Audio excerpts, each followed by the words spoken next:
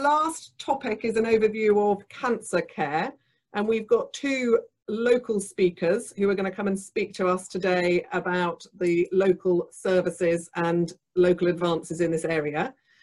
We've got a presentation by Dr Sania Ward, who's a GP in Dorset. She also works as the clinical lead for the Dorset Cancer Partnership and the Wessex Cancer Alliance. And following that, we've got a presentation by Dr Jane McLeod, who's a Hampshire GP and the lead GP for the Wessex Cancer Alliance for Hampshire.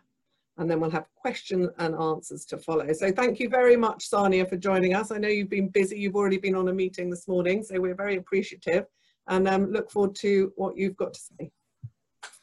Great, thanks Camilla. I'm just going to share my presentation. So it's a presentation sort of split in two halves. I'm going to talk about a few topics first, and then Jane will come in and cover some topics as well.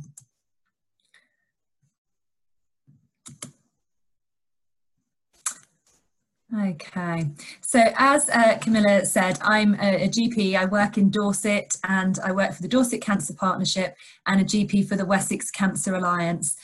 So the Wessex Cancer Alliance geography being Dorset, Hampshire and the Isle of Wight.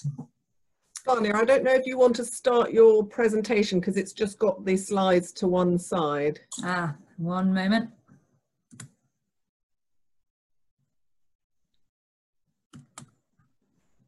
Is that better? That's perfect, thank you. Great. Okay, so we've been asked to do a sort of bit of a presentation around updates in cancer referrals. So just to give a bit of context really to where we're coming from. Of course, at the moment, and I'm talking pre-COVID, but also currently as well, there's been a huge drive to improve the early detection of cancer across England and the UK, but to bring our survival figures more in line with comparable countries. So it was a key aim of the NHS long-term plan published last year, was that 75% of cancers to be diagnosed at stage 1 and 2 by 2029. So the current figures, I pulled the current figure for where we're at in Dorset and then the England figure. So we've got some work to do in terms of improving our early detection and diagnosis of cancers. And then it's hoped when they did the modelling that if we're able to diagnose more cancers at stage 1 and 2, that could equate to 55,000 more people surviving their cancers at 5 years across England. Obviously, this is going to require a huge collaborative effort, right from sort of the beginning stages from the public education, so people recognising the early signs and symptoms that they need to report, through to the work and effort of primary care, pathways in secondary care, so having capacity and getting people in quickly enough to be diagnosed, and also obviously incorporating our screening programs, which are really our best hope, particularly for diagnosing some of the stage 1 very early cancers that can be pre-symptomatic. So with the establishment of primary care networks, the DARES and also the QOF for primary care this year were developed to really try and support this goal and support primary care in their role in working towards this. So the DARES specification, part of that is the ask of primary care networks to really look at the quality of their 2-week wait referrals, to make sure that they're referring in line with NG12, to safety net patients appropriately, either those that have been referred to make sure that they are picked up, seen and diagnosed, or ones that we decide not to refer at that point, that they're given an adequate safety net and know when to come back. And also so that patients are provided with really good quality information about the process of their referral. Obviously, we're now 5 years on from the NG12 guidance, which the key part of that was to guide us to lower our threshold at which we'd consider doing a cancer or a fast track referral.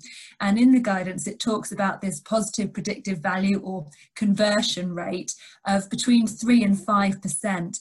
Meaning that if we were to absolutely follow that guidance to the letter, we could expect that between 3 and 5% of the patients we referred up would get a cancer diagnosis.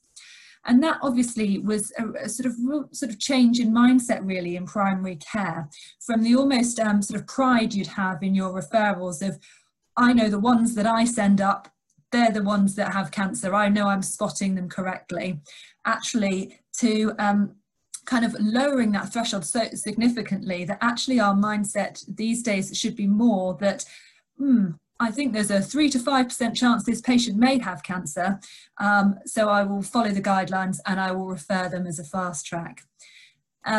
So obviously across the Wessex Cancer Alliance patch we have the universal but the 2-week wait referral forms that hopefully we're all sort of used to making our cancer referrals on those forms, and they were reviewed back in 2019 to check that they are sort of compliant and in line with NG12, but also to reflect the fact that a lot of these cancer referral pathways are now what we call straight to test. So obviously we were starting to refer up much larger numbers of patients, and the sort of old, and this is talking pre-COVID because COVID has changed things again, but the old sort of model of I'll refer them up, they'll go and have a chat with a consultant in outpatients, and then the consultant will order some tests, and then the tests will happen and it will take several weeks for the test to come back.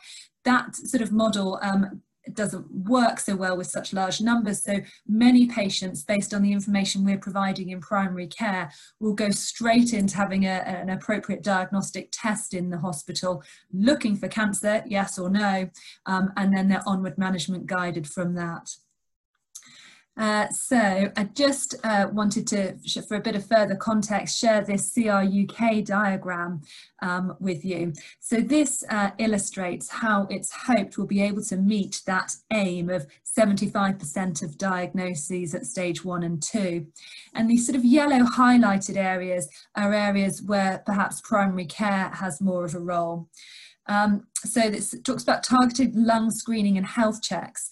There was a recent LMC webinar about the lung health checks, and I'm going to pick up a little bit of that as well when I talk about lung cancer in a moment. A key part, as was said, is optimising screening. So again, part of the ask of primary care currently through the DARES and through the QOF is to really identify groups that aren't good at uptaking their screening invitations, and work with public health and work with those communities to try and optimise the uptake of the screening programmes. There's the bit in the middle there, so the cancer referral guidelines compliance. So as we said, working and using NG12, and Jane I know later is going to talk about some clinical tools to help us make sure that we are using those guidelines in the right way.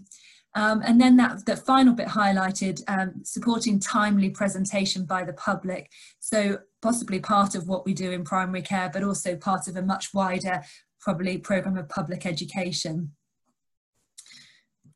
And just one more slide from CRUK. So they modelled the impact of stage shift on mortality.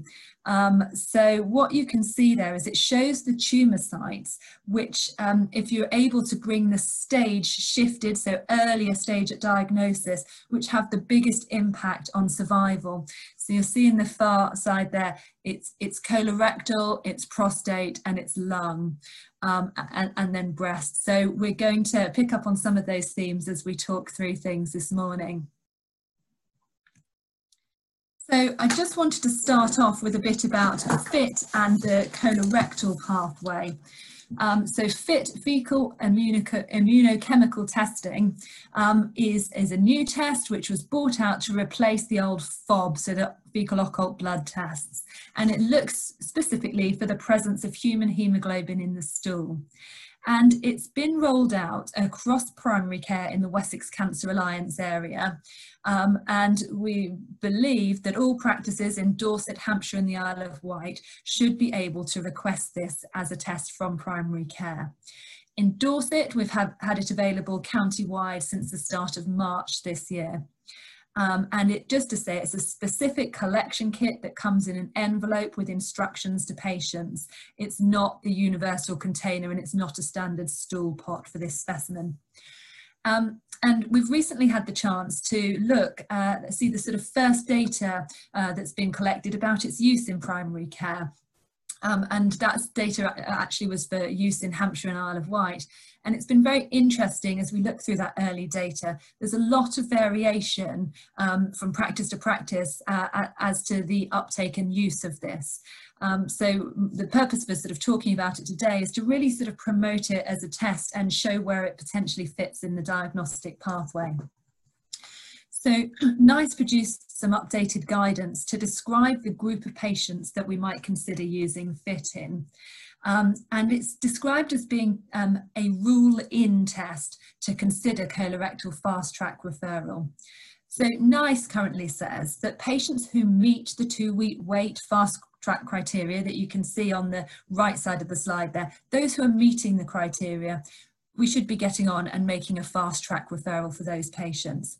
And FIT is for the low risk but not no risk patients. So essentially those that we're clinically concerned may have a colorectal cancer, but they don't meet the 2-week wait, quite specific criteria.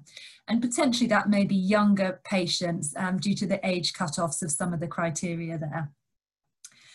And then, so that's the group that we should be considering doing a FIT test in. And if that FIT test then comes back to us and is reported as positive, that then ticks the box and qualifies those patients for a colorectal fast-track referral. I suppose it's important to say about FIT that it does only detect, it only looks and detects for the presence of blood in the lower GI tract, so it doesn't tell you about upper GI bleeding. And there's as with any test, there's a false negative rate associated with it of about 8%. So obviously it's important to safety net patients, particularly if their FIT is negative, and offer them potentially further clinical review. So as with many things over the last few months with the pandemic and COVID, there's been some changes to how FIT has been used or potentially used. So it's been realised that FIT can be also quite helpful within secondary care to triage and prioritise patients for, and particularly endoscopy, but for investigations. So, you know, for periods throughout the pandemic, there's been particular pressures on endoscopy, and it's sort of been thought that patients with a positive FIT or a high level reading of FIT, so indicating, you know, pretty likely bleeding in the GI tract, those are the patients that should be prioritised within secondary care to have the most urgent of endoscopies. So off the back of that, several areas around the country started to make FIT mandatory to be done in primary care before a colorectal 2-week wait referral could be done. Even for patients, I refer to my previous slide, even for patients that already met the criteria for 2-week wait and previously we'd have, you know, done some blood tests and referred them off. So as a Cancer Alliance, we've sort of looked at what's been going on around the country, but also recognising that the NICE guidance, by which really that's our sort of bread and butter in primary care, how we're guided for cancer referrals, the NICE guidance hasn't changed to reflect the use of FIT in that way. That still is, as I said on the previous slide, the NICE guidance is if the patient meets the fast track referral criteria, we should be sending them in. So we've sort of adopted this position that's on the slide for FIT for fast track referrals. So in primary care, we absolutely should be continuing to refer in line with NG12. If the symptoms meet the referral criteria, we refer as normal, but are encouraged, not mandated, but encouraged to carry out a FIT test in primary care if that's practical. And for those patients, we're not expected to wait for the result of the FIT before referring in this context. That FIT result is used in secondary care to triage and prioritise the patients for investigation and endoscopy. That is contrasting with the rule-in group that I spoke about previously that aren't meeting the fast track referral criteria. So then we do a FIT, we look for the result coming back, and if it's positive, we fast track them. So there's two slightly distinct, different uses of FIT in that way. And then I just wanted to also mention, obviously, FIT in the screening, bowel screening programme.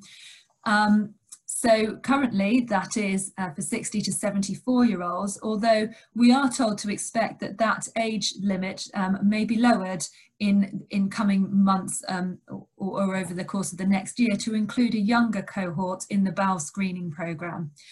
Anyway, the bowel screening programme is now also using FIT as a test, which the positives for that are that it's a single sample. So patients find that much more manageable to do than the previous FOB bowel screening, where they'd have to collect 3 samples over different days. So the uptake is hoped that will be much improved from patients where they only have to deal with 1 stool sample. Important to point out though, the threshold used for the National Bowel Cancer Screening Programme is different compared with the threshold that we have in our kits in primary care. So the Bowel Cancer Screening Programme uses a cutoff to call something positive of 120 micrograms per gram of faeces, whereas the kits we use in primary care uses a cutoff much lower of 10. So the sort of clinical extrapolation and relevance of that is that if a patient's had a recent negative screening FIT test, but then comes to see us with concerning symptoms, there is merit in considering doing a primary care FIT test at that point.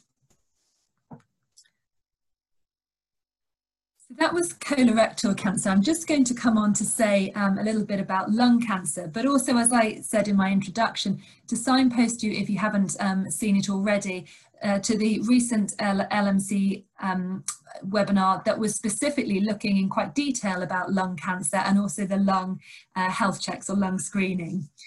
But lung cancer, so really big clinical priority pre-COVID, but also in the context of COVID actually, because we saw that over the first wave of the pandemic, 2-week wait referrals for lung cancer dropped significantly, much more actually than some of the other tumour sites. And also sort of ongoing, moving into second wave and beyond, there's concern about the sort of clinical overlap of features between COVID, where patients are very much encouraged to sort of stay at home, and potential lung cancer symptoms, where obviously we want to know about that and we want to hear about it and we want to refer them. So lung cancer survival rates really have been unchanged for about the last 40 years, which is quite a depressing statistic. And they tend typically to be diagnosed at a late stage. But very much early diagnosis is strongly linked with improved survival. It's sort of recently been shown actually that from going back to maybe thinking about when we're learning about lung cancer as medical students and things, we're always taught to look for hemoptysis, but actually cough and breathlessness are by far the most common presenting symptoms that we'd see in primary care. But also crucial to remember that many patients may actually present with more vague symptoms than that. So the sort of weight loss, fatigue, those types of symptoms. It's also worth always considering at the back of your mind a potential diagnosis of lung cancer in patients who have an unexplained thrombocytosis. And really the message to primary care is having, again, this low threshold for thinking lung cancer, and in the first instance for requesting a chest X-ray. However, going on talking about chest X-rays in lung cancers, studies have shown that chest X-rays may be missing lung cancers, particularly early lung cancers, in up to 20% of patients, which is quite a concerning characteristic really. And there was discussion that if sort of chest X-rays for lung cancer were being presented as a diagnostic test now, they wouldn't pass the sort of threshold. But that's the most common test that we have access to in primary care. However, therefore, because of that worry about false negatives, important to remember that in symptomatic and high-risk patients, we should be thinking about further investigation, even where that chest X-ray is reported as normal. Some areas, I'm aware, do have direct access to CT scanning, which would be the next step or consideration, but other areas, primary care don't have a direct pathway into requesting CT scans. So what you do for patients in this circumstance is look at and use the lung 2-week wait referral form. And there's a box on there which says normal chest x-ray but clinical suspicion, and that's the box to tick for patients where you're concerned that actually they are high risk, they've got some of either these vague symptoms, or they've got the cough and the breathlessness, or several COPD exacerbations, and it's ringing those GP gut feeling alarm bells. Tick that box on the lung fast track form, and that's a way of getting them in and CT scanned. Also, the other potential referral route in for these types of patients, particularly the ones with the more vague symptoms, is via the new rapid diagnostic service, which Jane's going to talk a bit more about in terms of the rollout and the referral criteria for that in her presentation in just a moment. Quick bit on lung cancer screening, or to give it its proper name, the NHS Lung Health Check, which are some pilot studies going on around the country currently. So they're targeted community checks that are mostly set up in the deprived areas. So we know deprivation is strongly linked with developing lung cancer, but also smoking prevalence. They're set up with mobile scanners, often in sort of supermarket car parks, that sort of scenario. And the pilots have been run using people aged 55 to 75 years of age that are on a GP register and are coded as ever smoked. They have an assessment, and then if they meet certain criteria, are offered a low-dose CT scan. And early results, so Manchester was one of the first areas to pilot this, and early results from that Manchester pilot showed that 3% of those screened were identified as having a lung cancer. So sort of tick, just falling within that sort of NG12 positive predictive value of 3%. But of those ones that were screened and had a lung cancer, 80% of those crucially were caught at stage 1 and stage 2. So to put that into local context, currently there's a programme going on, the NHS Lung Health Check is currently running in Southampton, no other areas across Wessex at this point though. So my final message is really on lung cancer. Keep that low threshold for referral or for further investigations. I wanted to talk briefly about some case finding work that we're doing in Dorset. So recognising that often these patients do present late, starting to think, how can we try and pick the patients out early who are at high risk? How can we bring them in earlier? And also in the context of obviously referrals dropping quite a lot for lung cancer over COVID. So currently some case finding work is running in Dorset, where primary care are identifying patients who are over 40 and coded as ever smoked and have had a recent raised unexplained platelet count. So those patients are identified through practice searches and then offered a sort of clinical assessment to see if there's any symptoms and a chest x-ray.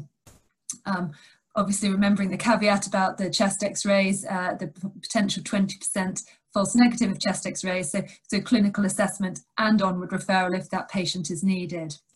Another work that we did as a pilot, and practice may wish to consider doing as a pilot as part of their sort of DES or cancer early detection work, is assessing patients at their annual COPD checks for red flags. So there actually is a really helpful ARDENS templates, if your practices use ARDENS, to look for this. It's called lung cancer screening, but encouraging often the nurses who are doing the annual COPD checks to ask specific questions about, is your breathlessness increased, fatigue, weight loss, how many recurrent exacerbations have they had of their COPD, and that then sort of creates a flag that this patient actually may need, this may well be their COPD, but it may mean that they actually need a bit of a workup for potential lung cancer. So that's another sort of potential project idea of how to try and pick out and identify patients at earlier stages of lung cancer. The other thing I just wanted to talk about as a sort of new local development is about the Wessex Cancer Matters website. So this has been developed locally to serve the populations of Dorset, Hampshire and Isle of Wight, to offer information about the services and support available for people diagnosed with cancer or going through a sort of investigative process for cancer. So I'm just going to swap my screen around and show you what the website looks like. the links obviously on the slides of how to find it. And also crucially on the website, there is a Wessex-wide patient information leaflet about 2-week wait referrals, specifically during the time of COVID. So it talks through things like your first appointment might be a telephone, and also how the trusts are working to keep patients safe when attending in person to do with COVID. So that's a useful resource to use in primary care when we're making a 2-week wait referral and want to convey information to the patients about that. So I just bear with me one moment and I will switch my screen sharing around.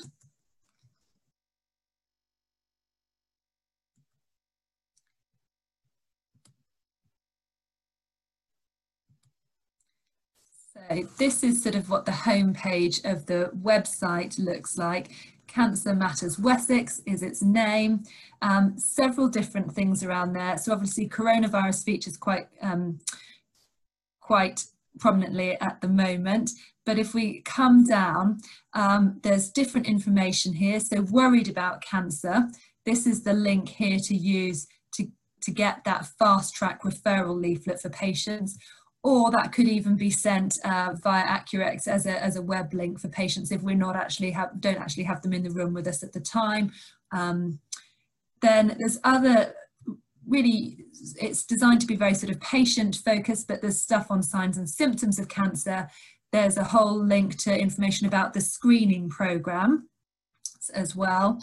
And then also the tab about new cancer services. So there's information here about the Wessex Cancer Surgical Hub.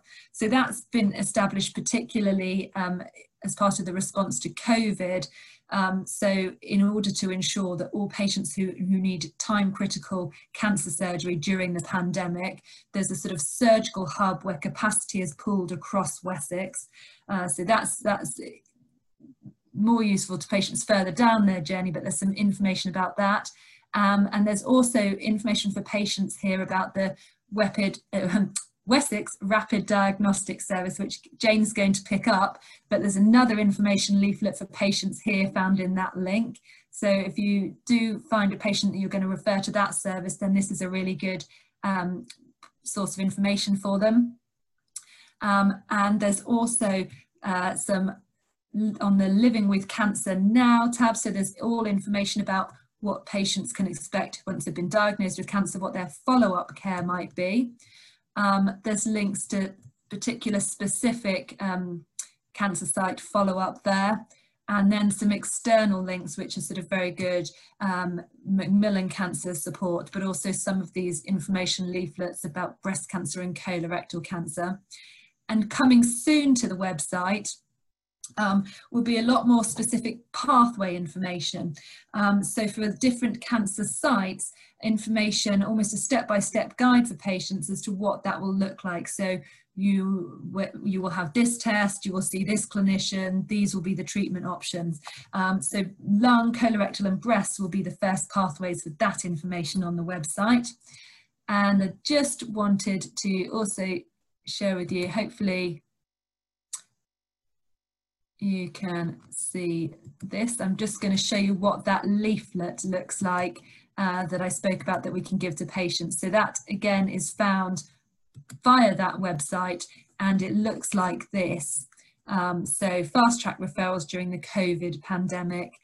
So it says how fast track referrals are happening, when they should expect to hear from the hospital, talks a bit about virtual appointments, and it also talks about obviously what to do if they develop COVID symptoms, who can go with them to the appointments. So quite a useful resource that's been written Wessex-wide for sharing with patients. So I'm going to pause and finish there. I think we're going to do at the end, is that right, Camilla? So hand over to Jane now. Yes, that would be great. So we'll hear from Jane. Thank you, Jane, and thank you, Sania. That was brilliant.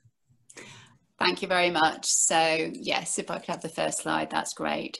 So yeah, I'm Jane McLeod. I'm GP in New Milton and one of the GP leads in for the Wessex Cancer Alliance. So I'm going to start off by talking a bit about referral for suspected prostate cancer, and felt it was probably important just to set the scene a little bit. So prostate cancer is the third most common cause of cancer death in the UK after lung and bowel cancer, and has the same number of cancer deaths as breast cancer. I've had the next slide, please. So there are three main risk factors for prostate cancer. So that's getting older, because it's predominantly a disease affecting men over the age of 50. Having a family history of prostate cancer, or being Afro-Caribbean. And as a GP, I think this is quite a confusing area, especially as urinary symptoms are really quite common in older men, and PSA results are confusing, and they don't always correlate with cancer or mortality. So what does NICE suggest that we do? Well, they tell us that we should be making a fast-track referral if the prostate feels malignant on rectal examination, or if the PSA level is above the age-specific range, and I'll come on to that shortly. And they also suggest that we should consider doing a PSA and a rectal examination on men who have lower urinary tract symptoms, or erectile dysfunction, or visible hematuria. So if I could have the next slide, please.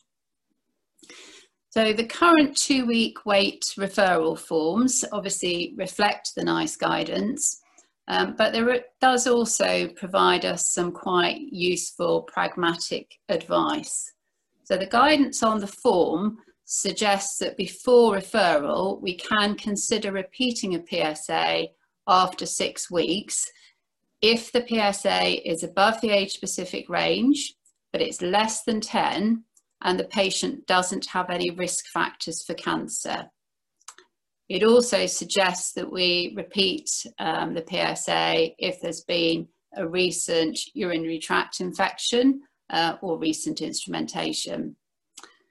And that's because, as we all know, PSA levels can be raised during an active urine infection or for 6 weeks afterwards, or if the patient has ejaculated or exercised vigorously in the previous 48 hours, or has had a urological intervention in the previous 6 weeks. So the criteria on the form obviously include referring if the prostate feels abnormal, or if the PSA is above the age-specific range, and the range is for us. So a PSA is abnormal if it's greater than 2.9 in a man aged 50 to 69, if it's greater than 4.9 in somebody of 70 to 79, and greater than 9.9 in somebody who's over the age of 80. And obviously the other referral criteria is if the repeat PSA has remained high as well. Next slide, please. So in keeping with many other 2-week wait forms, the form asks us to perform certain blood and urine tests prior to referral. So we're obviously all very busy, and it is very easy to either forget to do some of these tests on the forms or to forget to include the results. However, as GPs, we do need to be aware that if we don't organise the tests, we may well be inadvertently adding in a delay to our patients' investigations. And this is particularly true for the colorectal pathway, as the patient can't have bowel prep if they haven't had recent renal function tests. And it is also absolutely vital that all of the filter tests are completed and results received prior to making a referral to the new rapid diagnostic service, which we'll come on to talk about now. So if I could have the next slide, please. So as we've heard, the NHS long-term plan sets an ambition to increase the proportion of cancers diagnosed at stage 1 and 2. And as one of the approaches to delivering this, the cancer alliances have been tasked with establishing rapid diagnostic services to provide faster diagnosis for patients referred with a suspicion of cancer. Next slide, please.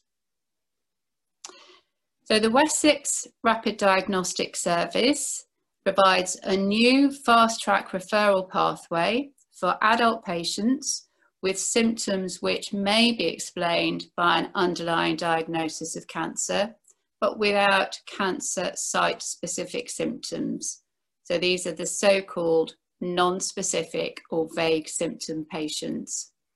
And historically, these patients often have had a convoluted and delayed pathway to diagnosis, despite having a significant risk of cancer.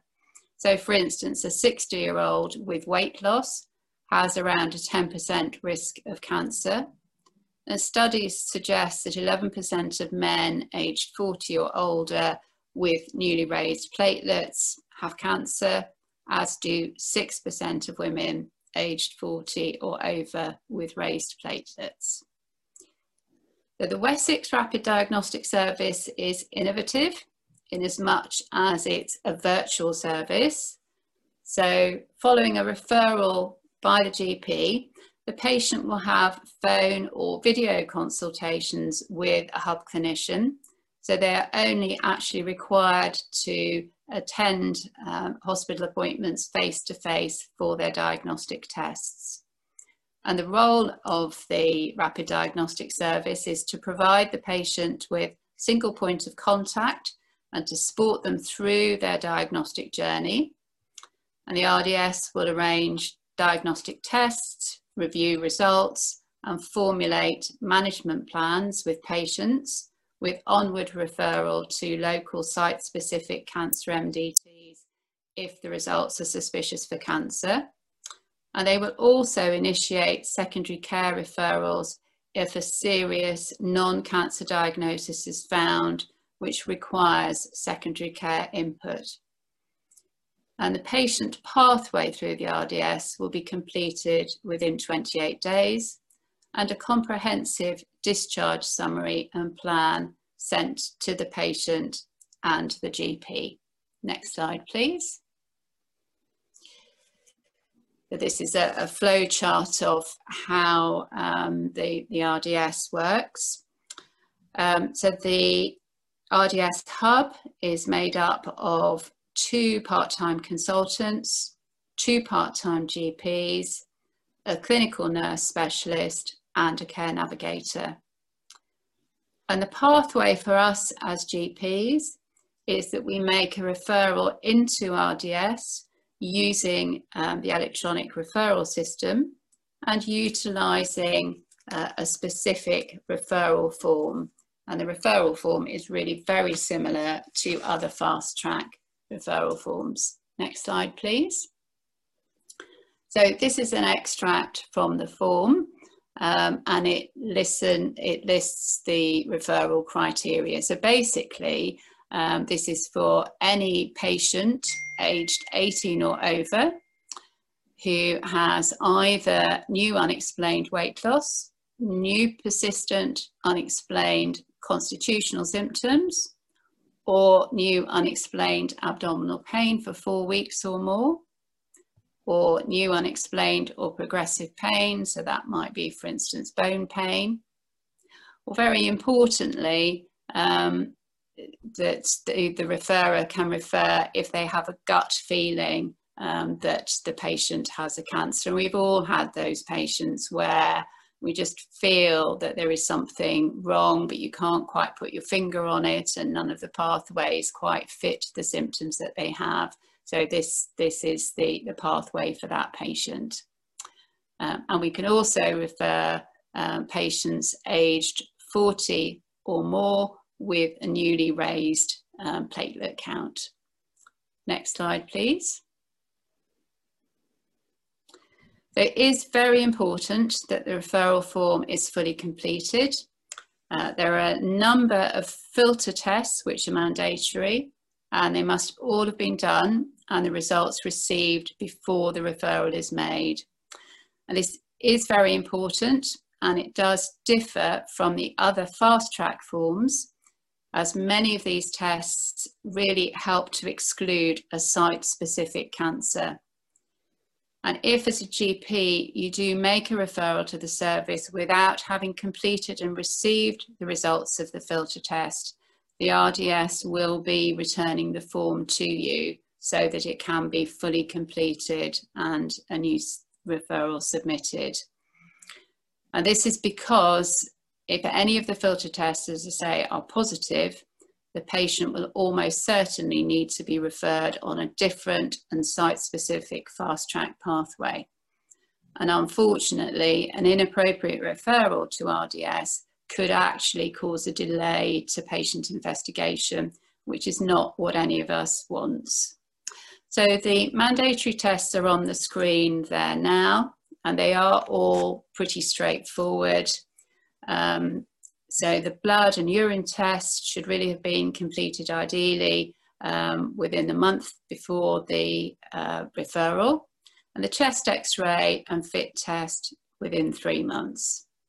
And as Sania has said previously, there is a difference between the fit screening threshold and the fit test we order. So a fit screening test, which was negative, would not be an appropriate filter test for this pathway. If the glucose or the HbA1c result is newly raised, please can you arrange a fecal elastase test at the time that you make the referral. And this relates to research being done locally about pancreatic cancer, and that can be done just on an ordinary stool sample pot. Next slide, please. So the RDS is up and running in some areas, having started in Poole in June, and it's gradually being rolled out throughout Wessex, and it should be available to all of us in Wessex by January if things go according to plan. Next slide, please. So clearly from all that's been said, being aware of cancer as a possible diagnosis when we are seeing or speaking to patients is a challenge, as the symptoms can be very diverse and sometimes non-specific. And I think this is especially difficult at the moment when many of us are doing remote consultations and patients are still possibly a little bit reticent about coming forward. But there are quite a number of resources which can help us as GPs, both to raise our awareness of cancer when we're consulting with patients, but also to check about how we should be making referrals. And I'm just very briefly going to show you a few of these. Some of these I'm sure will be very familiar, but we haven't really got time, unfortunately, to go into them in detail. But really quite a good starting point is on the screen now, and this is the RCGP Primary Care Cancer Toolkit. And you don't have to be an RCGP member to access it. And the toolkit groups together quite a number of resources, making it easy to access a whole number of things. Next slide, please. The NICE NG12 guidance itself includes recommendations on the symptoms and signs that warrant investigation and referral for suspected cancer, and is itself quite a useful reference and is on the screen at the moment. Next slide, please. As this is quite complicated, there are a number of other resources summarising the same thing. So the CRUK infographic, which is on the screen now, displays the same information visually, enabling quick identification of what needs to be done. So for instance, if I arrange a CA125, which comes back raised, I can quickly check on here what the next step would be, which would be to arrange an ultrasound. Next slide, please. So the CRUK interactive desk easel does a very similar thing, but in a different, more narrative way. And an example of one of the pages is on the screen now. And this can be put on a desktop computer so that you can easily access it. Next slide, please. So Gateway C is a very useful free educational resource, which will be familiar to many of us. And it provides a number of online learning modules and access to webinars. And additionally, the website provides access to cancer maps. So if you're someone who likes mind maps, you'll find cancer maps useful. And the front page is on the screen now. And essentially, the maps enable you to add your patient's symptoms, and the maps then show up the nice referral pathways that contain those symptoms. And that can be quite useful. So for instance, if you can't quite remember which pathways mention thrombocytosis, if you tick that as a symptom, it will then highlight which pathways that might be applicable to. Macmillan also has plenty of useful educational resources as well. So in conclusion, obviously recognition of cancer can be complex. In Wessex, we are doing really well about getting our cancer referrals back on track to pre-COVID levels, but there's always more that we can do to try to improve our referrals and outcomes for our patients. Thank you very much. Brilliant. Thank you very much, Jane. That was a really well-received presentation. And I wonder if Sania would put your video and sound on as well, and then we can answer some of the questions. I mean, a big thing that's hit me, Sania, it was in your initial slide. You said that if we increase the diagnosis to an earlier stage, we're going to increase the 5-year survival of 55,000 people, and that is equivalent to the amount of deaths we've had with COVID. So sort of equating the two sort of shows you how big an impact that we can actually have. And an interesting thing that Jane said was that prostate cancer is the third cause of cancer mortality, and I'd always in the back of my mind had you sort of die with it rather than of it. So that sort of reiterates the importance of picking that up early as well. I think there are a few questions that have come in with regards to the fit test, Sania. With so I assume it's a one-off test, and we never need to do more than one. If someone has got hemorrhoids or bleeding piles or know they've got PR blood, is there any point in doing it?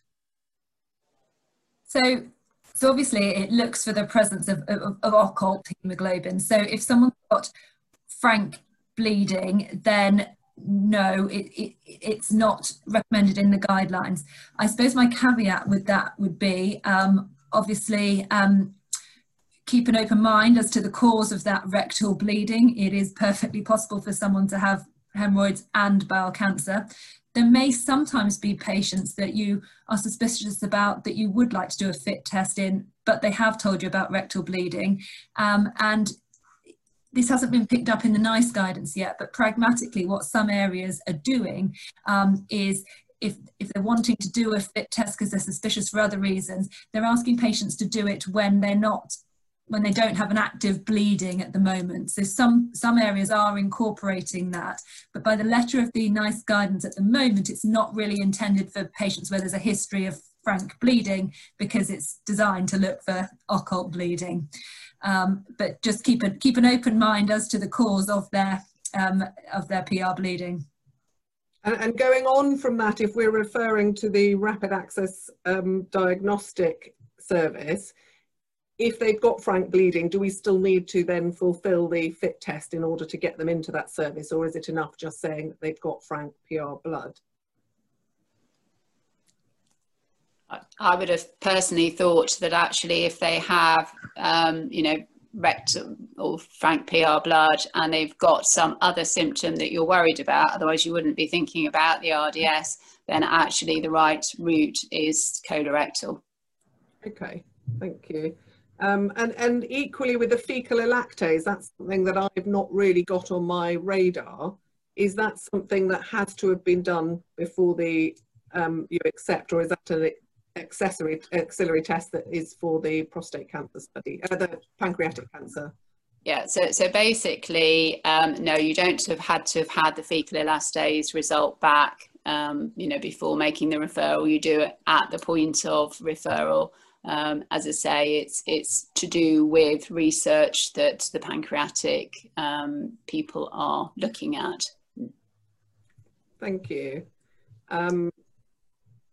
There is a question from Mark Edwards. What is the sensitivity and specificity for detecting cancer in cough or breathlessness in ever smoked patients?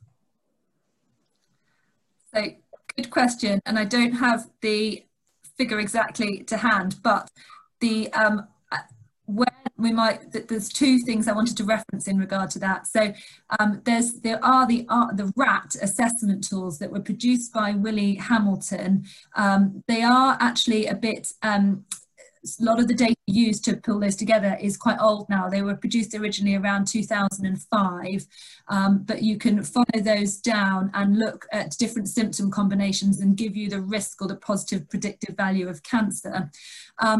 The bit I was alluding to in my talk actually came from a BJGP article this year, which was 2020, showing that the change over time, particularly over the last 10 years, where hemoptysis is a much less common presenting complaint of lung cancer in primary care, and instead what has risen over those last 10 years is that cough and breathlessness are much more common presenting complaints in primary care that then lead to a lung cancer diagnosis. So those two bits of information together might answer that. Thank you. We've got another question about PSA. Someone says that they don't perform PSA testing unless asked for by the patient. Is that outdated? And also, they have thought that doing primary cancer marker screening is not appropriate unless significantly high clinical suspicion, i.e. referring to CA125 and PSA. So to take the first point, I would agree that obviously PSA screening for all the things I kind of alluded to and we're all aware of, PSA is not at all a perfect screening test. And actually doing a bit of reading around this prior to this talk, actually had a look at some of the information out there about this. And so 15% of men with a normal PSA actually have cancer, and 75% of men with a raised PSA don't have cancer. So I think it's not something that it works as a screening test. However, if a patient of 50 or more talks to you as a GP and says, you know, should I be having a PSA test done, then I think you want to explore with them why they're worried about it. I think it's worth bearing in mind their ethnicity, because people from Afro-Caribbean backgrounds actually have twice the risk of prostate cancer. Also, people with family history, as I said earlier, are at greater risk. There is a very good leaflet that's produced by PHE, which actually helps patients to look at the pros and cons of having a test. And I think I would personally encourage a patient to read that very carefully and think about the positive and negative aspects of having the test, basically. Yeah, sorry, what was the other bit? There was another... was about the tumour markers and when it... The tumour markers, okay. So I think that the scenario that we're talking about is your patient who has some other features that you are worried about. So it might be that they have weight loss, or as we've said, fatigue or pain. So that's not really the same as a screening test when you're dealing with somebody who is asymptomatic. So what you are trying to do in this cohort of patients is really hone down to see whether and what type of cancer a patient may have. Absolutely accept, as I've just said, that PSA and CA125, depending on the situation, are not perfect tests, but they may give you a little bit of a clue as to, you know, what you should be doing. So if you do your PSA and it's 20 and they haven't got an infection, actually, you know, that may be relevant for the patient, but it has to be taken in the whole context of that patient. Thank you. Someone asked if rapid diagnostic units are in Wiltshire. Do they, the Wessex service, does that cover Wiltshire? So unfortunately not. As I said at the beginning, the Wessex Cancer Alliance geography is Dorset, Hampshire and the Isle of Wight. Which I know is slightly different to the Wessex LMC geography. But what I will say about rapid diagnostic centres or services is each cancer alliance was tasked with setting up a service such as this. So you've heard today about the Wessex model. Wiltshire is part of SWAG Cancer Alliance, and they should be setting up a service, their own specification, but a service for this cohort of patients. Brilliant, thank you. And I've got one question related to, I think it's wonderful all the work that you're doing in the early pickup. My concern as a GP locally is I repeatedly have people that I refer for the 2-week wait colorectal service. They quickly get their colonoscopy, but then they have been cleared, haven't identified any cancer or polyps, but they've got inflammation identified. And I had a poor man ringing me yesterday, beside himself, couldn't get any answers from secondary care, having had investigations 5 weeks prior to that, having had a CT scan, an MRI scan, an endoscopy with biopsies, with a history of bowel cancer twice in the past and the last operation 10 years ago. And he was beside himself because he couldn't get any results for his tests. So I don't know if you are involved in that, or if you can give a little nudge to secondary care to try and report back much more quickly, because obviously it's got a significant burden of worry on patients' minds. Absolutely. And yeah, I agree. I can think of several similar circumstances. There is a move nationally, so trusts are judged on sort of constitutional cancer standards. So 2-week wait has always been one. So when we refer, they've got to see patients within 2 weeks. Actually, it's sort of been recognised that that's all well and good, but for the poor patient, if they're then waiting 6 weeks to hear the results of their test, that's really tricky and awful. So there's sort of been a new target introduced for trusts, which is called the 28-day faster diagnostic standard. And that is that trusts will be judged that from when we refer, that's day 1, within 28 days, the patient has to be informed yes or no of a cancer diagnosis. So that is in the process of being rolled out, and trusts, I think from next year, will have to try to meet that standard, which hopefully might help with some of that agonising waiting for patients. But I absolutely agree, that can be really difficult.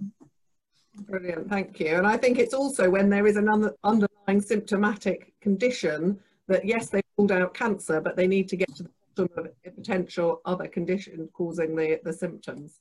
But I've got to round up now. I think that was a really good overview. There's been some questions about links to the websites and the cancer maps, and I'm sure that we can put those again under the videos on the Wessex LMC education page, which was where you can find this if you want to look at it again.